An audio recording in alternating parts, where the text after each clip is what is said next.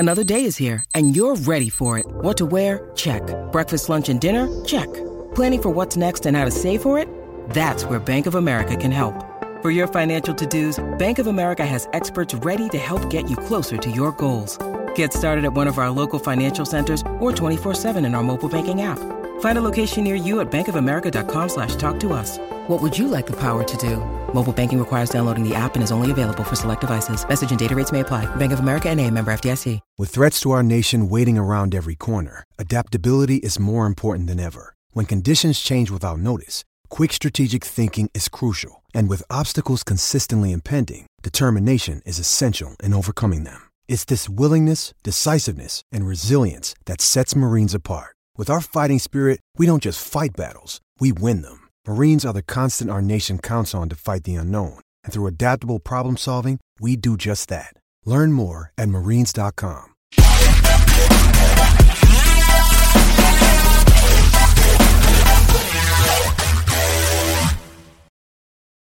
Hey guys, I'm Sai. Welcome to Ace Podcast Nation, where you can find podcast interviews and content on a variety of subjects, including football, mental health, films, TV, conspiracy theories, wrestling, and pretty much anything you find. You'll find today's guest on Fightful post pay-per-view shows, Fightful Select, reviewing NXT UK, and his own YouTube channel. I'm very happy to welcome Mr. Warren Hayes to the show. Welcome, Mr. Hayes. Well, hello, Jason. Thank you very much for having me. It's a pleasure to be here. Pleasure's all mine. So no, it's all mine. Trust me, it's all mine. So people might be a bit confused for those who didn't see me do Fightful shows with Sean Ross Sapp. So Warren's calling me Jason because one of the ladies from Fightful, Melissa, I sent her a tweet and she called me Jason, and we kind of just rolled on from there and made fun of her because it said Simon at the top of the tweet, so it was like, so that just so no one's confused anyway. Yeah, that's the gist of it. I figured I'd stretch that one out, give it a little breathe a little more life into it as we go along here, because it was still very funny. Yeah. Hopefully you're listening, Melissa. Hi. Yeah. I just tweet her every now and again. It just be every so often. Hi, Jason here. Or if I send something to Fightful Select, I always sign it off as Jason. You know, don't want to let her live it down ever. Yeah. So you've got a YouTube channel where you review WWE Trick. How and when did that get started? Well, I started doing the podcasting thing close to a year as to when we're recording right now. We're recording at the start of May. Last year, basically, I was just scouring wrestling Twitter and doing stuff. And I had actually started writing over on the Daily DDT, on the fan-sided network. I was writing articles over there, wrestling, of course. And at some point, I see in my Twitter timeline, I just see Sean Ross Sapp popping up. He pops up and he requests. He says, "Hey, would anyone be interested in joining me to do a retro pay-per-view review over on Fightful Select? DM me." So I see it pop up and I'm like, sure, kind of thing. And so I just respond to him right back and I said, sure, I'm good. I'm good to go. And he writes me back. He says, "Okay, cool. Do you have a decent mic?" I'm like, "Yeah, sure. I do. I have a decent mic." I didn't have a decent mic. So I just went out to the store, got a decent mic, and did that one with Sean. It was a lot of fun. Sean said, I'll invite you back. Well, this was fun. We had a good time. Why don't we do it again? So, and then the ball just got rolling, and I'm like, well, why don't I do this on my own time? Why don't I do this myself as well? And that's essentially how I started setting up a YouTube channel. I actually used to do when I started, as opposed to what I do now. When I started, I would record. I'd actually just record my thoughts and do minimal editing, and then upload the video. Whereas now I I stream live. But yeah, that's essentially how I got started. If Sean had not like given me the bug to get out there and create content, I'd probably be mowing my lawn right now. Yeah, I think, you know, it's funny because I'm in a similar boat in that I always quite fancy doing a podcast on football or soccer to you guys, but or something. I'm okay with. I actually prefer calling it football because that's actually what it is. It is foot to ball, right? When it's like American football. You kidding me? It's more like run with ball. It's more. That's more catch. It's catchy run ball. That's what it is. So yeah, so I was always like on the lookout for something to do, and then I was thinking, I'm going to do it. And then I thought I wouldn't mind doing the wrestling thing. I was obviously watching like Fightful and stuff with Sean, watching all their stuff, and I was like, I would like to do that. And then I never quite got around to doing it. He was always like, I'd like to do it, but this and that. Mm-hmm. And then obviously Fightful Select came around, and I ended up doing those couple of shows with him on that. And I was like, yeah, I could do this. I like this. It's something I'm interested in. And I spoke to a few people, including Sean, and just sort of said, what do I want to do? And I said, well, everyone I spoke to said, whatever you do it on, whether it's football, wrestling, mental health, whatever it is, just talk about stuff that you know about. So if you know lots about football, or you know lots about wrestling, then go for it. But don't try and go out too far outside of your knowledge base, which I've tried not to.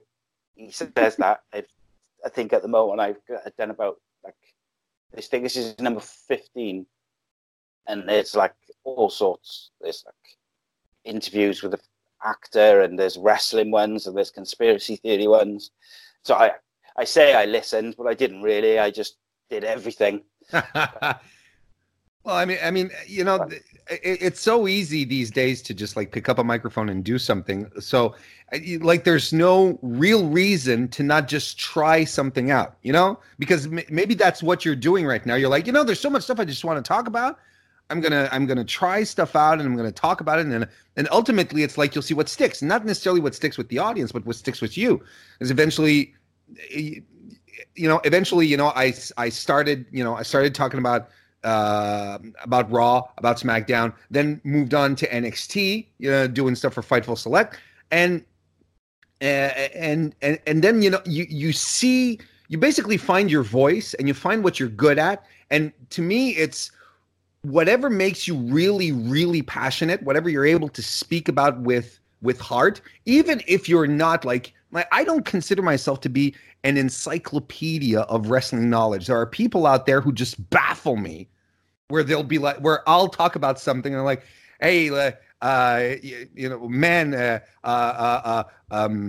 Trent Seven has a fantastic lariat, oh yeah, and then someone will go, yeah, but I saw Stan Hansen give Magnum TA this lariat back in 1982, and I'm like, holy hell, So that's the kind of stuff that just goes above me. It's above my pay grade. But I do love wrestling enough to be able to talk about it with passion. I watch enough to have opinions, and opinions doesn't necessarily mean you're right either. You know what I mean? So and it's just a question. There's also the question of being able to connect with people, being able to just be able to share your passion and what you talk about, what you love, and have a sort of retroaction back, which is why it's so much fun to do the live streams, because it boggles my mind that there are people who come after Raw, after SmackDown, who come to my live streams and hang out in the chat rooms and talk, and I can interact with them on Twitter then after. That just, to me, it's part of the reason why you do it. But when it happens, because you do it because you do want some kind of interaction, because you do want to have a discourse and exchange with people. But then when it does happen, to me anyway, it floors me. And I'm like, okay, well, yeah, on one hand, this is what I wanted, but on the other hand, I don't understand why this is happening. It's a weird combination of both. Yeah, I think one of the things which you said then, or not one of them, but one of the things which sticks with me there is finding your voice, because obviously for me it was like almost like a build up of I want to do this, and then I can't, and then I want to, and I've got like a few health problems as well. So with that, I always use that as an excuse. So then I sort of would be like, one week I'd be like, yeah, I'm going to do this, and then the next week it would be like, no, I'm not going to do it. And then eventually I did one, and I did it. So the first show I did it with someone I'd met on Twitter about ADHD, because my eldest son's got ADHD. So I knew, I don't know a massive amount about it, but I knew, like I said, that I'm passionate about it. I knew I had opinions on it, and I wanted to talk to someone else of similar opinions, or not even similar opinions, but similar interests. And one of the biggest things I found, so jumping back and forth a bit, before I did that interview, I put out a video about a week before, which was just me talking, saying, this is the channel, this is what it's going to be. One of the biggest things for me, I recorded that video. It was only like, probably, I think 3 or 4 minutes long. I recorded it about 20 times because I didn't like the sound of my voice. Really, I couldn't get used to it sounding different. So I kept recording it, and in the end, I just thought, no, I'm just going to do it. And I had like quite good feedback from people, generally just friends. So I thought, right, I'm going to do it. So I contacted this Jacob on Twitter, and I did the show, and I didn't expect anything really from it. I expected like 10 views, and that's it, because the majority of the people who were subscribers at that point, or it's, even now, are people who I've met or know, or friend of a friend of a friend, because I've only been going, I think 3 weeks, maybe 4 weeks. So once I got past the voice thing and the sound of my own voice, it was then a case of, right, this is what it is. I need to kind of get it to people outside of my sort of circle. And that was tricky, I got to say. Because, sorry, go ahead. I was just going to say, because I haven't necessarily had a problem getting views on the video. Like, not like thousands, but like the majority of my videos now have all got between about 50 and 200 views, 250 views, sorry. But I find it difficult to get those views to subscribe to the channel on YouTube, which is really weird to me, because when I go into YouTube, if I watch a video and as you do, you go down the rabbit hole of YouTube sometimes. If I start watching something and I enjoy it, I tend to subscribe. But I think that's just because I've got into the habit of doing it. So trying to find that balance has been a bit weird, but yeah. Yeah, it's a challenge for everyone, and it's, especially when it comes to wrestling podcasters, just like I said, since, technically all you need is a microphone, and it doesn't even have to be a quality microphone. You can podcast with just about anything. And I'm a firm believer that the more voices that are out there, the better. I think it's important to have a diversity of people talking about one same subject, because there's a diversity of people out there who may not respond in the same fashion, or won't be compelled by a certain type of content because they're looking for something else. So in that end, since there's a lot of people, I don't know how it is with other topics, with other cultural topics, but man, there are wrestling podcasts everywhere. There's got to be like 50 a day that launch. It's nuts. So on one hand, I'm like, I do believe that more voices equals better, and it's good for everyone. And I also think that we're all, we wrestling podcasters, content creators, we're all in a level of co-opetition, where we all sort of have to work to promote each other, because if we elevate each other, everyone benefits. We're all struggling to get the same level of mind share, which is already it's a sliver, right? It's so small already. We're all struggling to just get a bit of mind share.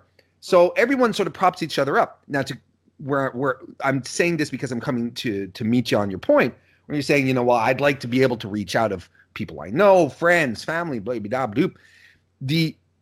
What's really difficult for wrestling podcasters is to get people who don't already have a podcast to listen to what they're doing.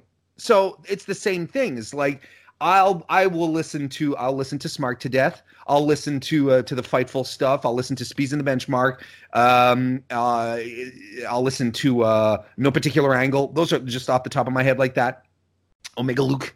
I'll listen to all those great folks. But like I'm a content creator. So on one end, you know, it's cool that I'm listening, and it's good for them because, you know, they are getting they're getting listens, they're getting downloads. I can chat with them about their content and whatever. But I know that as content creators, we do want just listeners. We don't want we just want people who will subscribe, who will listen to your content, and they don't have anything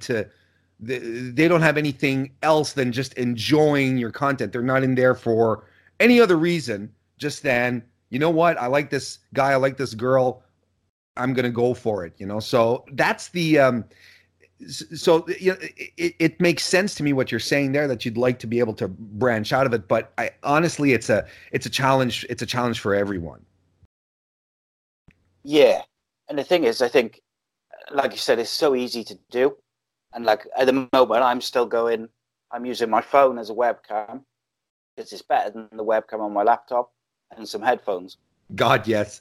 I'm sure it is. Laptop webcams are terrible. Well, do you know what? The first one I did on Google Hangouts, and I sort of logged into the laptop and I was like, oh yeah, looks good. And then the second Jacob came in, the guest came into the chat, he just went woof. And it was like watching an 80s TV. And I was just like, oh, I can't be doing that for much longer. So, yeah, I switched it over a bit. And as it were, like obviously Skype have only recently brought in this thing, which makes it really easy to record on Skype. Yeah. So, particularly for ones where it's not live, it's just easy. Go on Skype, press record, and away to go. I think... Yeah, so that's what I'm saying. So it's really easy to do in terms of getting started. But because it's easy, there's so many people. Everyone's got a YouTube channel. It's amazing. If you go on Twitter, everyone's got a YouTube channel, which is great. I think it's great that it's easy and it's accessible. But it just means that there's only so many people watching YouTube at the same time. And the people like I don't know, like your Logan Pauls or whoever, who've got 3 million, 4 million people, they get shunted to the top of all the search. So even if me or you had, or if you say, because you've got like more subscribers than me, so say if you had a video titled the same thing as Logan Paul, exactly the same, word for word, with the same tags, the same everything, if Joe Blogs goes and types it into the search bar, his goes up there and yours will be somewhere in the middle, which is the only way to get past that sort of algorithm is to get up there in subscribers, which I think makes it very difficult, doesn't it?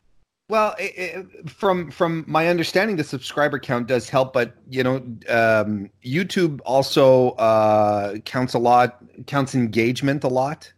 I'm able to pull up my stats, and I'm able to make a correlation on the number of views I get with the number of thumbs up / comments I get on a video.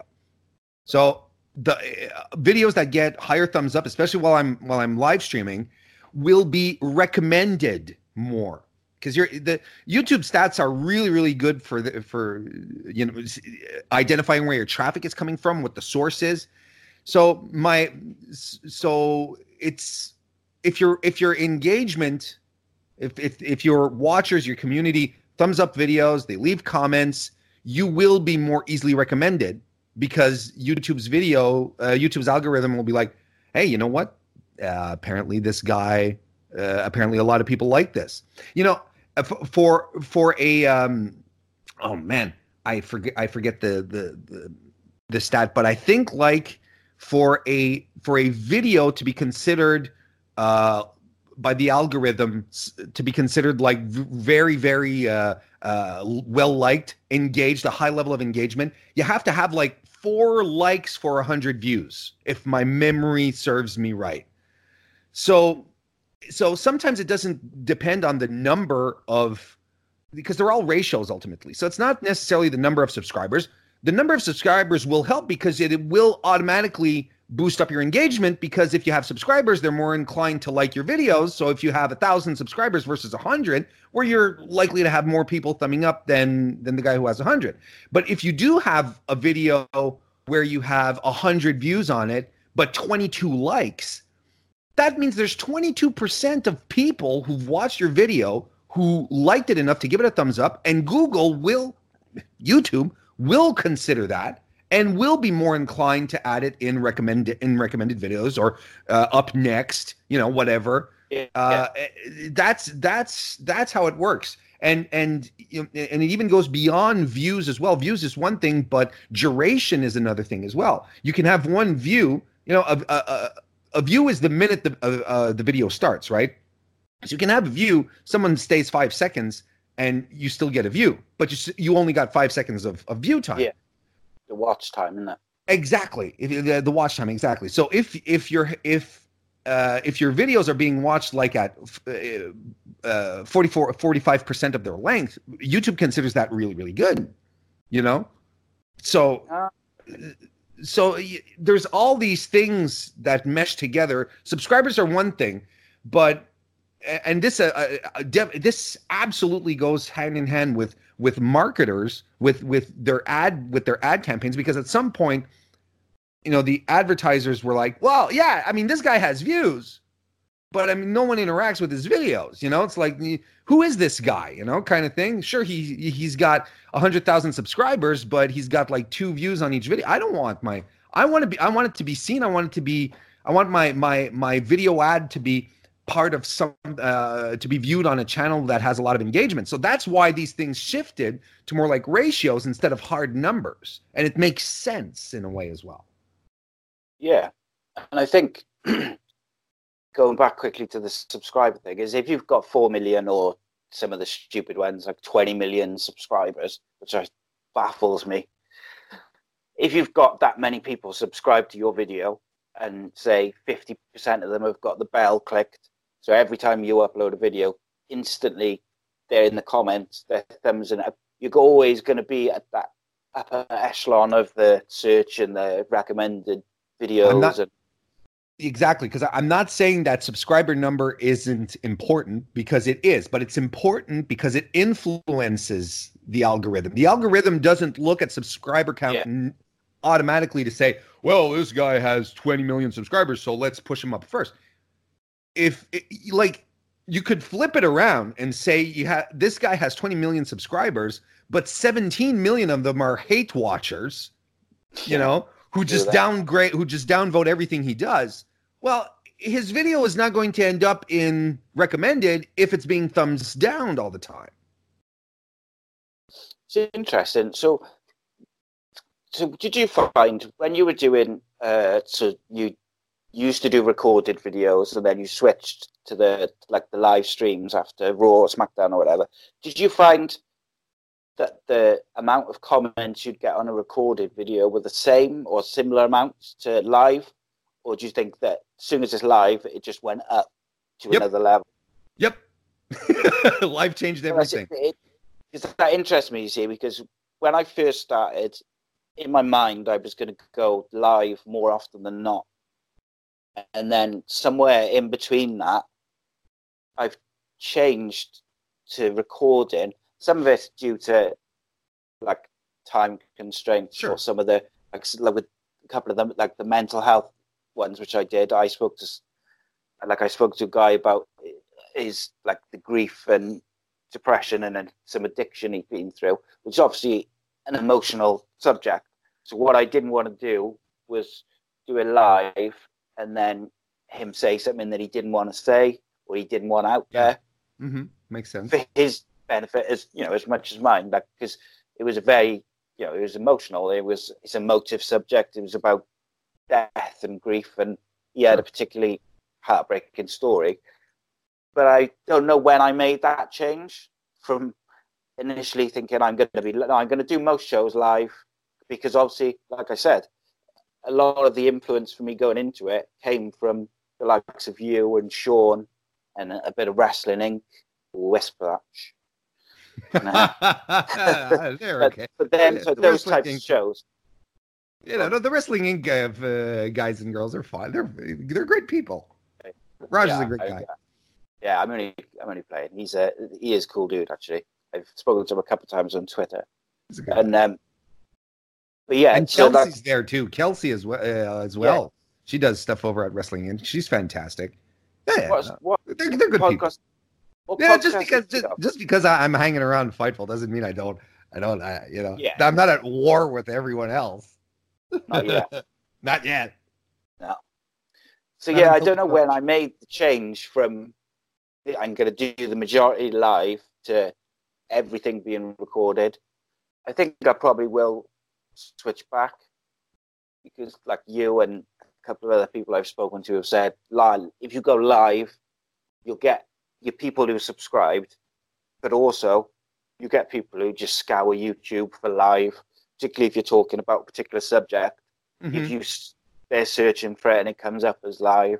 So my problem in terms of what I didn't want to do is I didn't want to sort of, when I talk about wrestling, for instance, I didn't want to do review Monday, review Tuesday, review Wednesday, because that's kind of like what you do and what Fightful do, and a lot more bigger accounts do. So I wanted to do something different.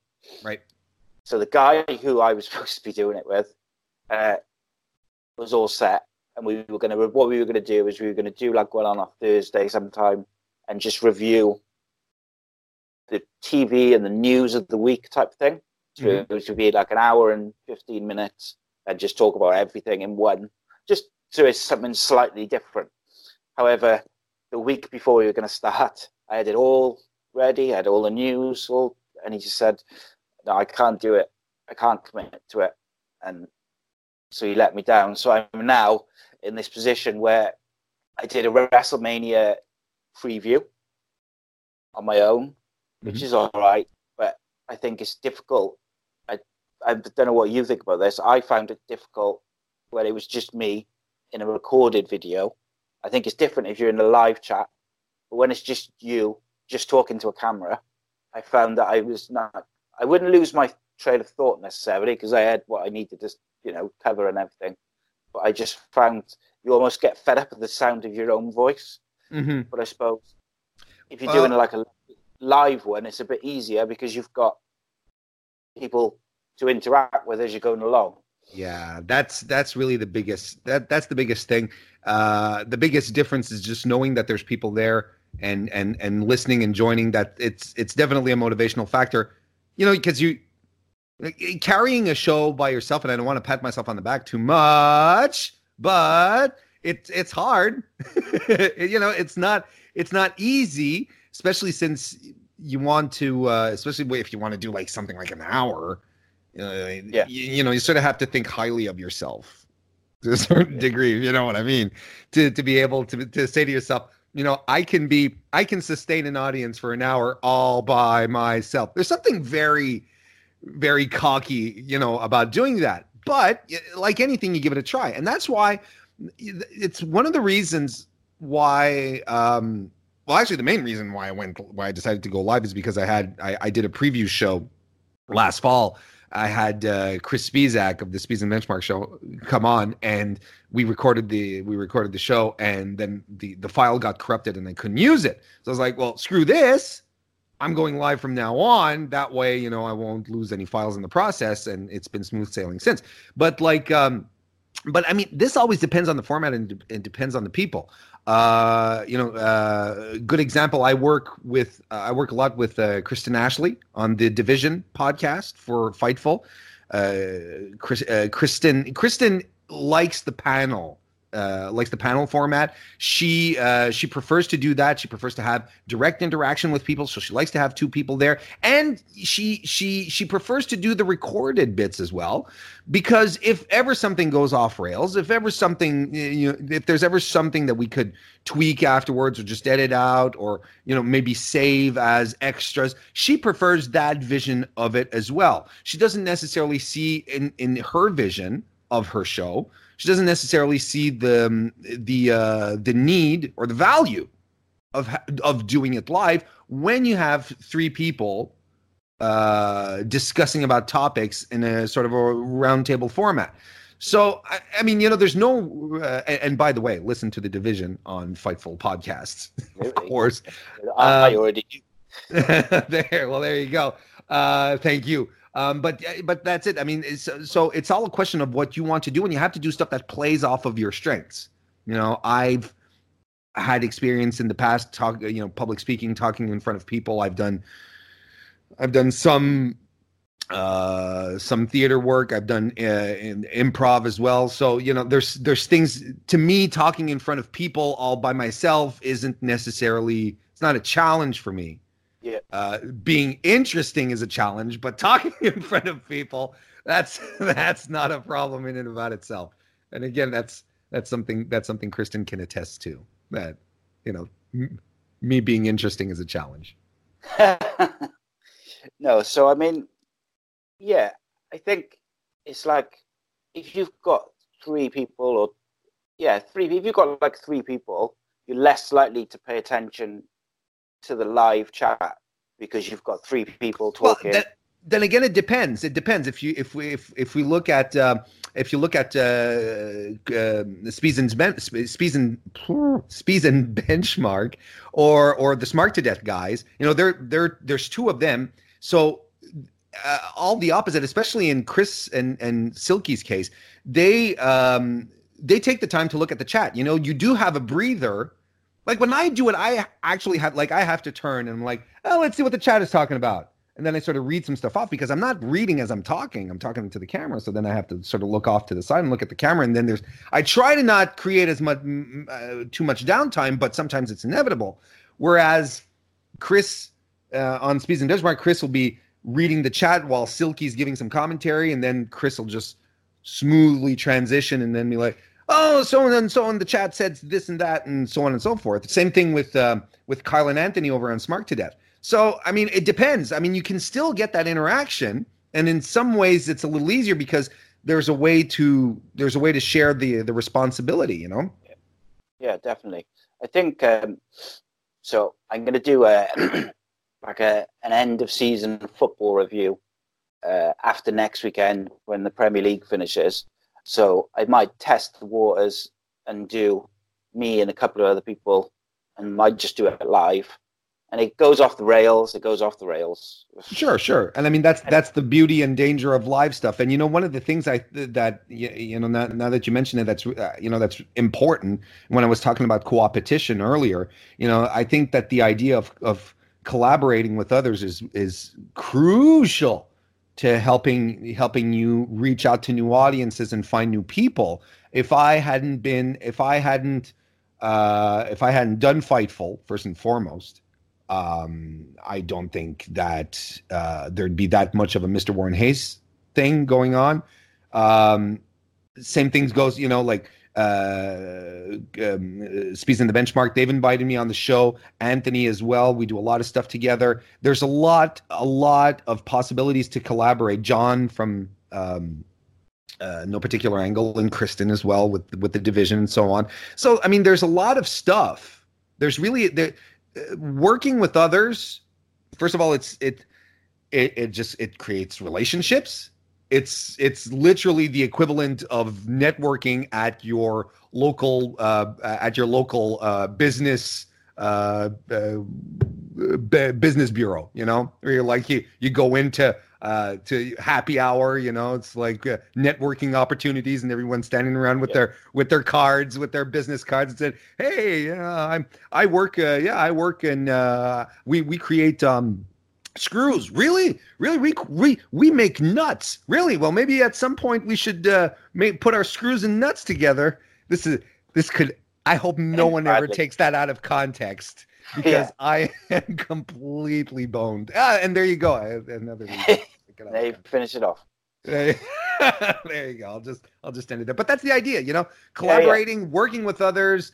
It's the idea of co-opetition. If we're all struggling to get the same attention from a very limited amount of viewers, but we do it in a way to sort of promote each other. And I really, really do believe that the more we can prop each other up, the better it is for everyone. Oh, absolutely. And at the end of the day, the way I look at it, so I had a guy called Ben came on last week to do a football podcast, and he's got his own football podcast, which is quite successful for Cardiff City, which is our local club. So I asked him to come on, similar to you, just come on for a little chat, and then we'll talk some football or whatever. And straight away, after I put his show out, I had an influx of, not loads, but like a few followers who from, Cardiff City fans who'd seen it because they recognised him.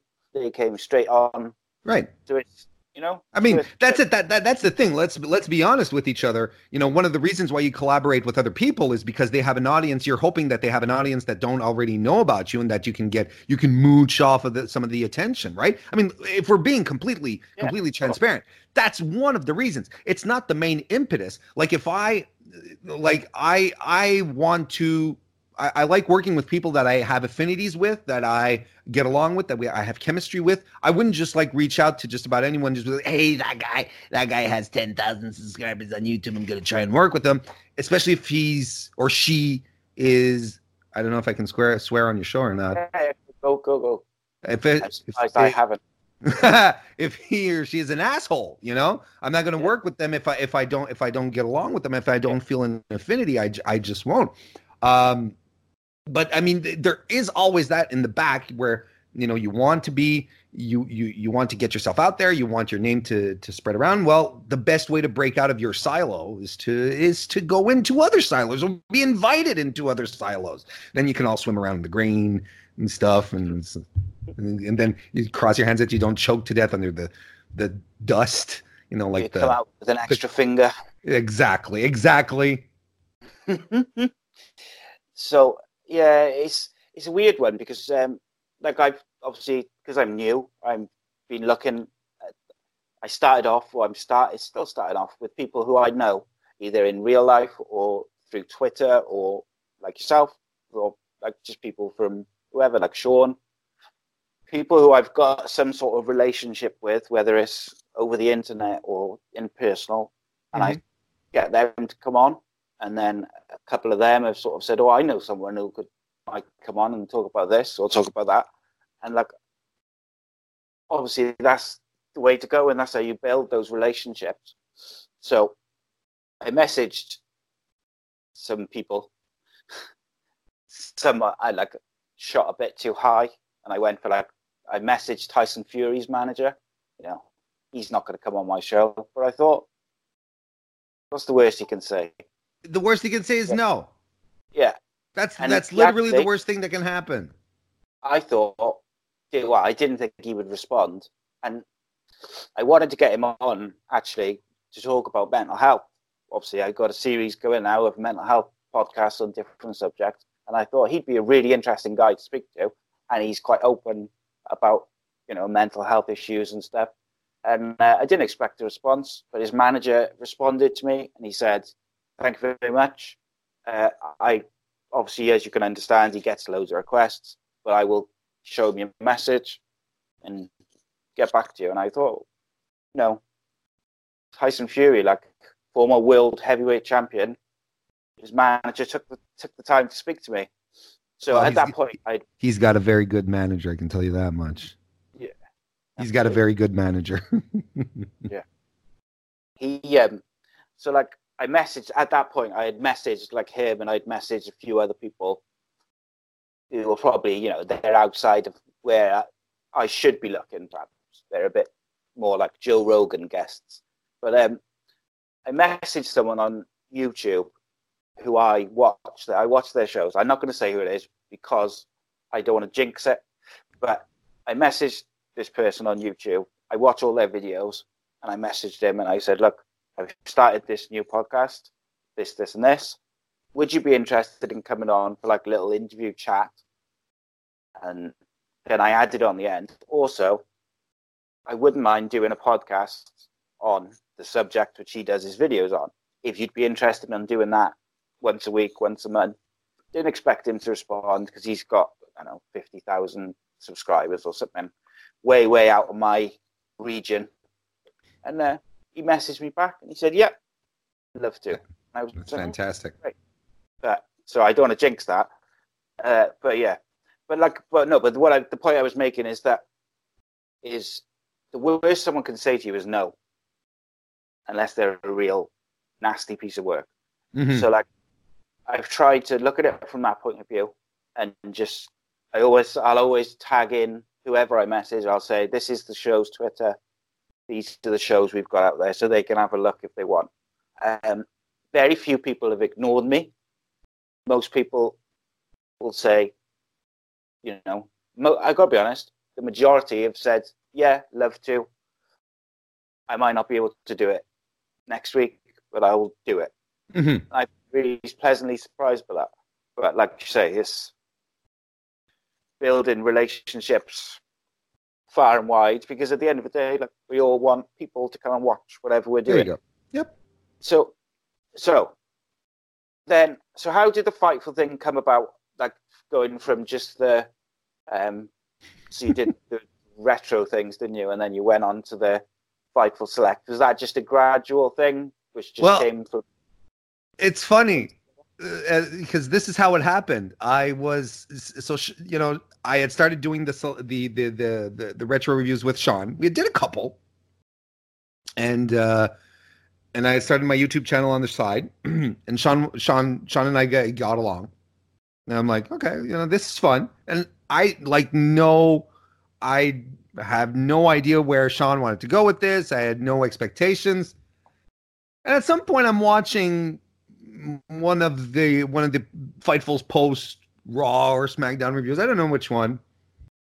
And Sean is there, and he's doing his usual plugs at first, and he's like, yeah, so Fightful Select, and so on and so forth, and come join us. We've got this and that, and Mr. Warren Hayes there, who does the retro reviews for me, and I'm trying to find a way to get Warren Hayes to do more content for us. We're gonna find, and I'm like, oh, this is the first I hear about it.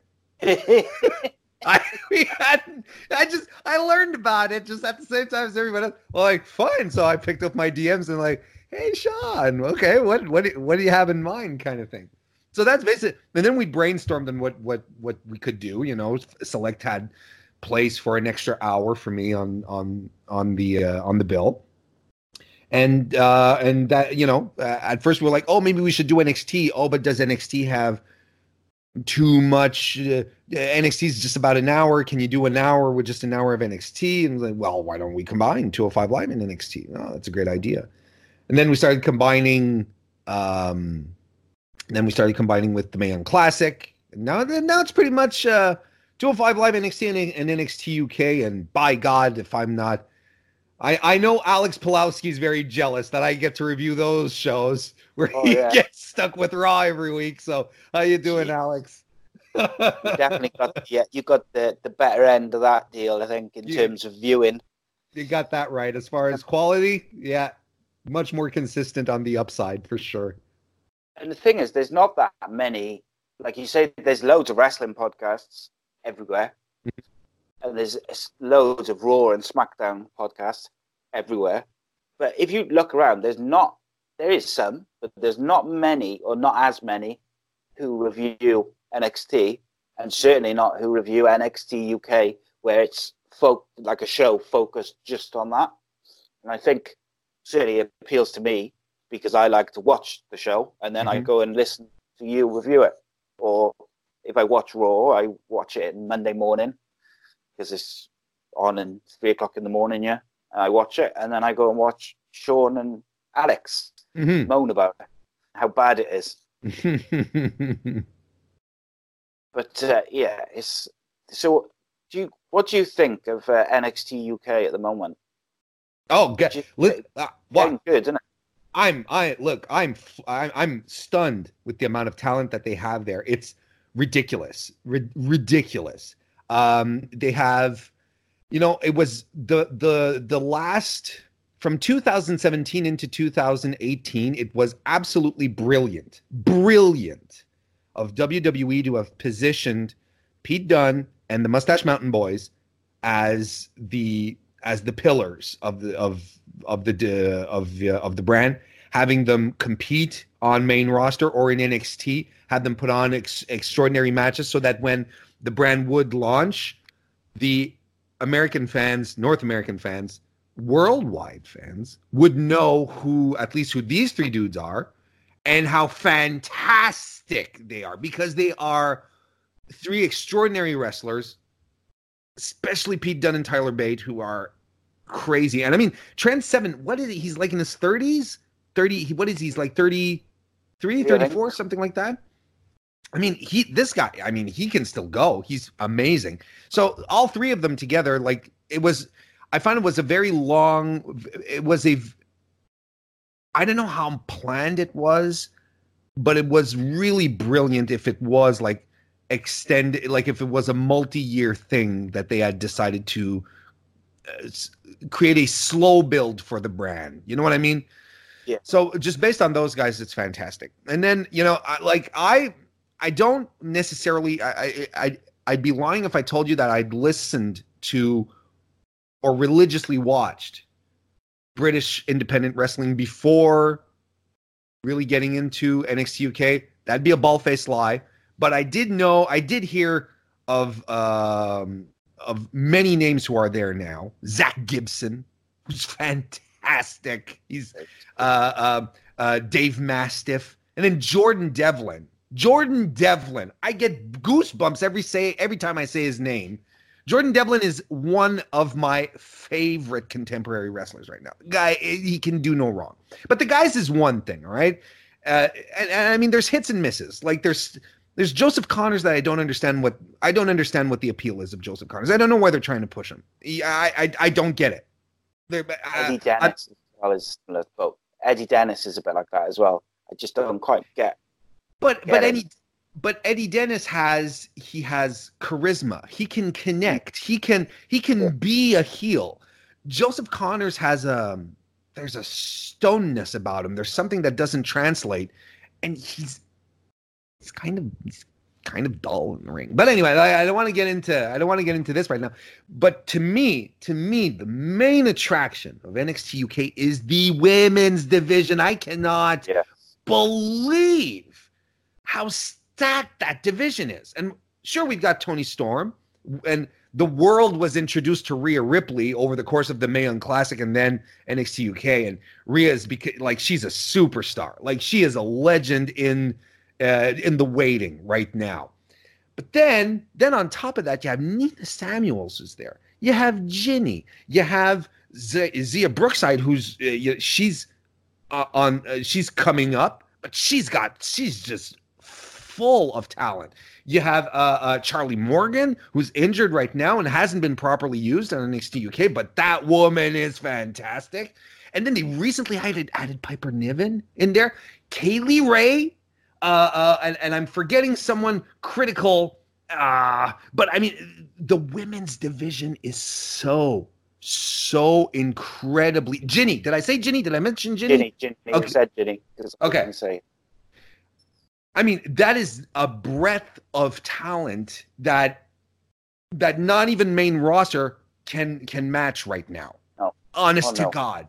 There is right now, the women's division in NXT UK is the best assembly of talent, of women talent in the world right now. And I strongly believe that. They have too many outstanding, not just good, not just great, outstanding women there. They really do. Yeah, they've got so many that I wonder whether they will ship a couple over to NXT America, if you want to call it that. Well, which is fine because honestly, right now, because right now NXT is kind of devoid of like really really top tier female talent. You have Shayna Baszler, that's fine. You have Candice LeRae that they're finally starting to push, and when she starts to shine, everyone's going to be like, "Oh my god!" Because she is tougher than you. She's tougher than me. She's tougher than you. She's tougher than everyone. Io Shirai is in the same boat. Just like let her uncork. Yeah, they feel like they haven't quite let go of those two. They've shown you a little bit, and that's fine. And I'm okay because that's really it's NXT type of thinking. You're going to get some good matches, you're going to get some exciting stuff, but then when you get to the takeovers, then you have the mind blowing stuff because that's what takeovers are for, and that's where you just let them go, and that's fantastic. But look, and as far as NXT UK, to me, the real draw, outside of watching Pete Dunne, outside of having Ilya Dragunov coming in, outside from all of that great stuff, outside from Marcel Bartel and Fabian Aichner meshing as a fantastic tag team, aside from all that stuff, the draw is the women. Unquestionably the women. I feel like when they came up to Blackpool, as they came into that takeover Blackpool, I felt like the top couple of matches were really good, and they're going to be good. They're quite hyped. But then I felt the tag team match was fantastic. Yeah, that was awesome. But I feel like the rest of the card was didn't quite have the hype. But then since then, I feel like it's gone right up, and I feel like they've started to really get a bit of momentum going. I was amazed when Piper Niven turned up because everything I'd read everywhere said that she was going to AEW. So when she turned up, I was really, really happy. And then obviously Walter's aligned, haven't he, with the dudes from his. Were they in a stable in Europe? He and Marcel Bartel when he was what's his name, Axel. I forget what his WXW name was, but he and Marcel Bartel were Mein Kampf. Not Mein Kampf. No, that's wrong. That's not it. That's something else. No, but Ring Kampf. Sorry, Ring Kampf. Yeah. So it's a bit of shades of that they're doing because Fabian Aichner wasn't around. But it's the same idea. And I think it's interesting. I mean, this is a spoiler, by the way, because it hasn't aired yet. Was it? Yeah, it hasn't aired yet. But sorry, folks. Spoiler alert. But it's interesting because they had hinted at that a couple of weeks ago. A few months ago now, when Walter first debuted, he ran into Bartel and Aichner, and Bartel was like, right. If you ever need someone to watch your back, and I'm like, ooh la la la la, this is getting good. No, honestly, like Blackpool, I mean, the first takeover wasn't fantastic either, right? It was good. That was fine. There was some good moments. There were not so good. Everyone's finding their footing, and these are all people who suddenly you're like, look, this is how you work the WWE style now. This is how you're going to work for us, and they're used to working another way. So there's a lot of adaptation going on as well. I think that WWE sees a great load of potential in Joe Coffey as a heel. I think Joe Coffey is fantastic. He conducts himself like a superstar. He's an incredible promo. But right now he feels like a late 1990s Triple H to me. Where his potential, he hasn't peaked yet. His potential is still there. He just hasn't reached that next level there because I thought his match with Pete Dunne was good. It was a good match, but it was a little all over the place. And I think it might have been, I'm of the opinion that Pete Dunne can get a good match out of anyone. Like, he's just that kind of special talent. So, I think that there's part of that. I also think that I felt like Tony Storm and Rhea Ripley were holding a little back. It wasn't quite as explosive as I was expecting. But Dave Mastiff and I'm starting to understand the appeal of Dave Mastiff, but there are so many people on that card, on that roster right now who deserve attention, especially the women. When I see NXT UK pressing, doing their best to try and get Joseph Connors over, I'm like, yeah, cut it out.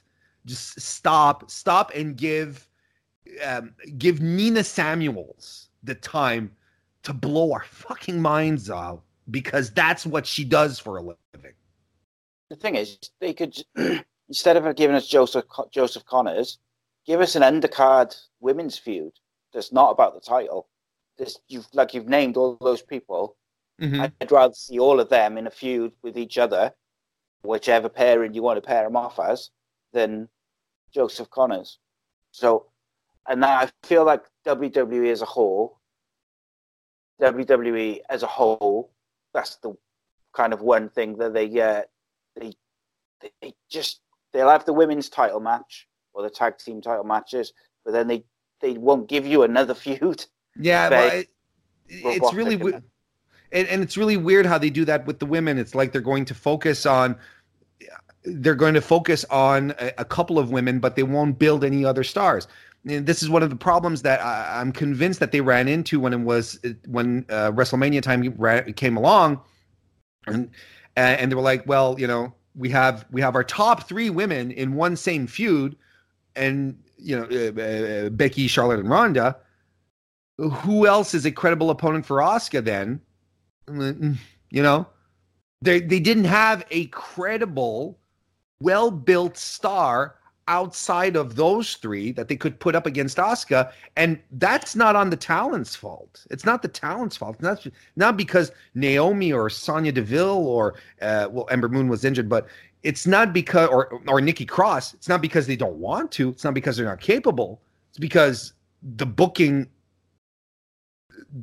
is shit. If we're being frank, because they're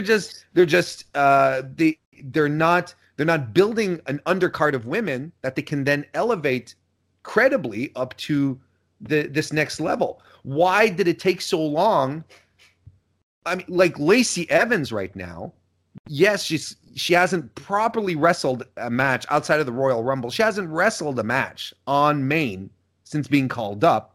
And there you go, she's fighting Becky Lynch. But why do we feel like it's a credible match? Because they built her properly.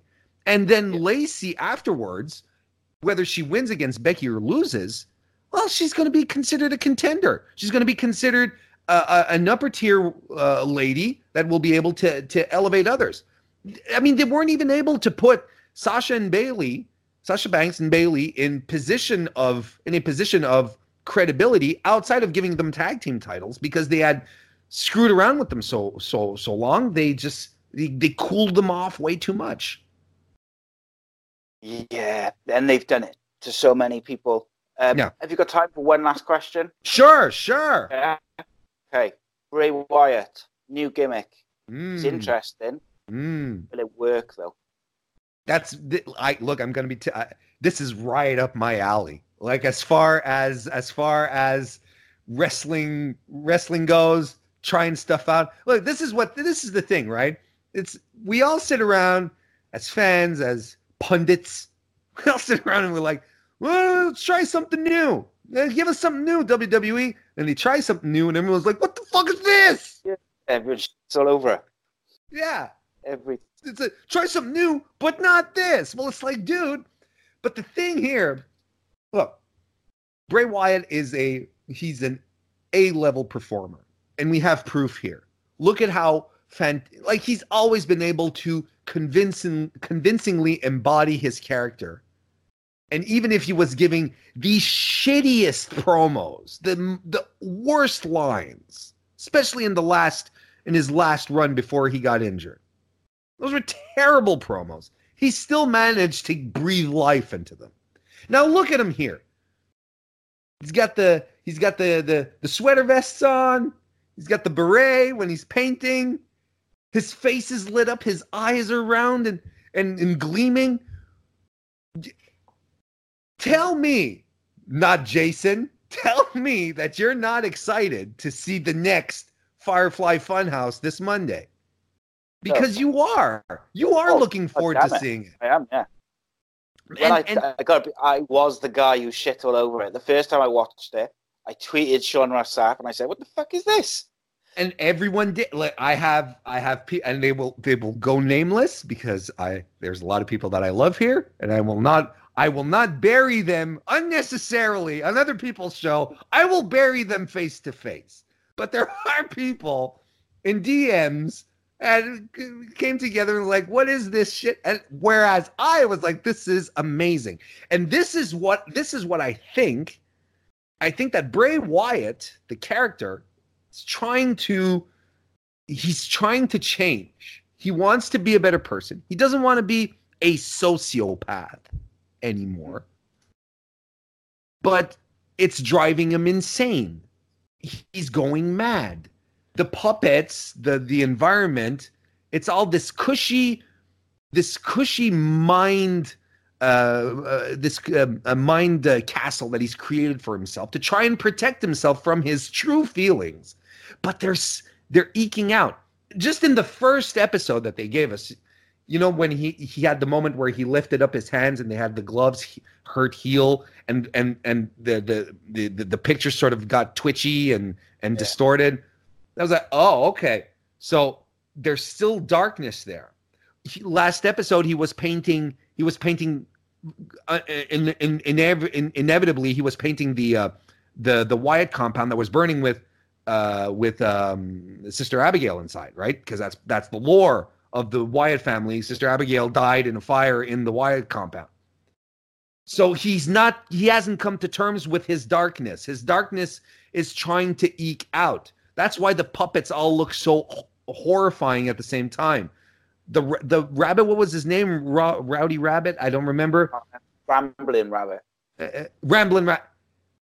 That is the most terrifying puppet he has right now. And it's amazing. So, look, I'm a Bray Wyatt guy. I've always loved it, from his Waylon Mercy lookalike to now. I have always been a fan. He hasn't been properly utilized because creative doesn't understand how to get him across. Now you kind of feel like they do. And if he comes back out of this and becomes like the true agent of chaos that he is, we're in for a treat. He needs to have another run with the world title. It has to be more than or any title, WWE title or Universal, more than just a placeholder to give it to hand it over to Randy Orton to then lose it to Jinder Mahal. Fuck. And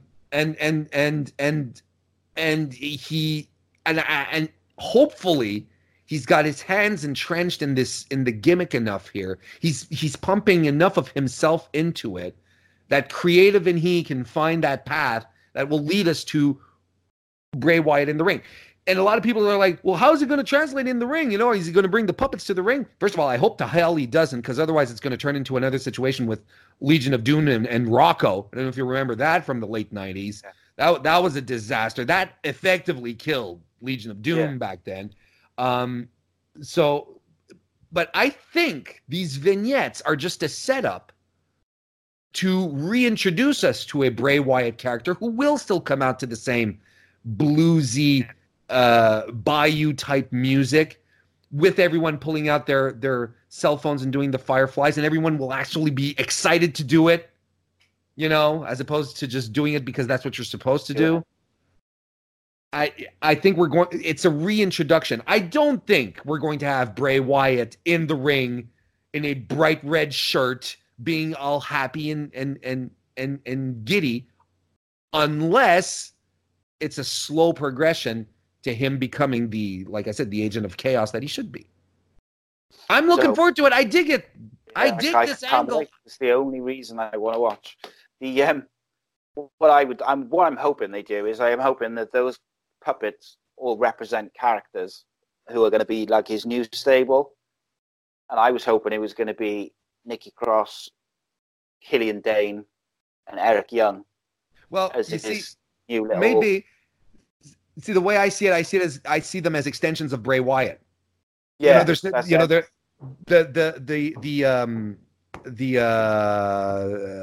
Vulture. Well, first of all, he follow the buzzards. It's part of his. That was one of his taglines. is named Mercy. Clearly, Waylon Mercy. So that's one part of his character.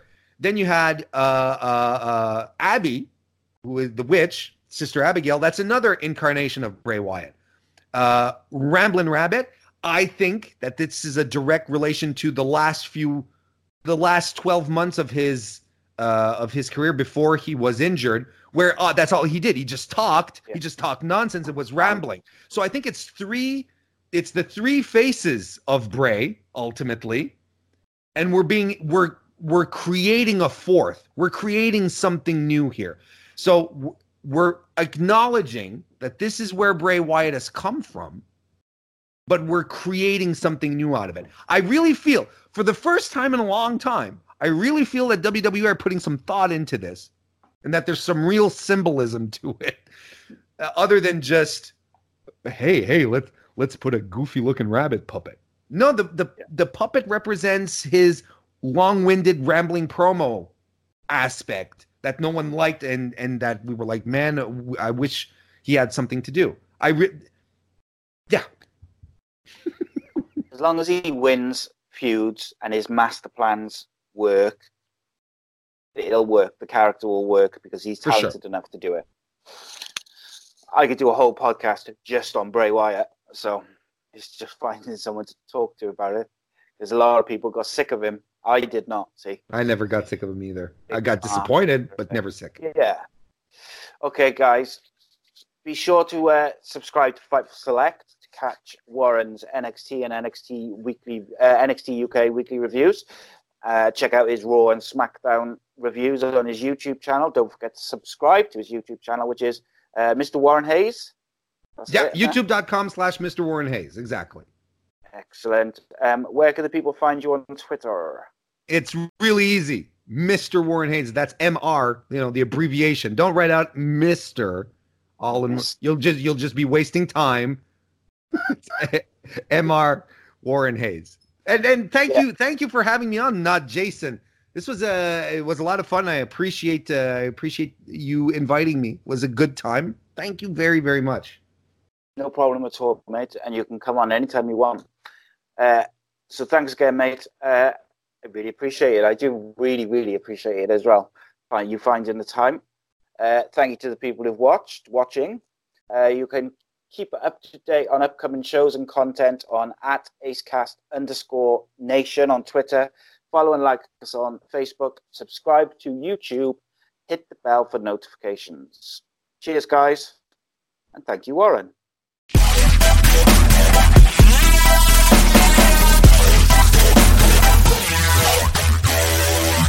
Sports Social Podcast Network.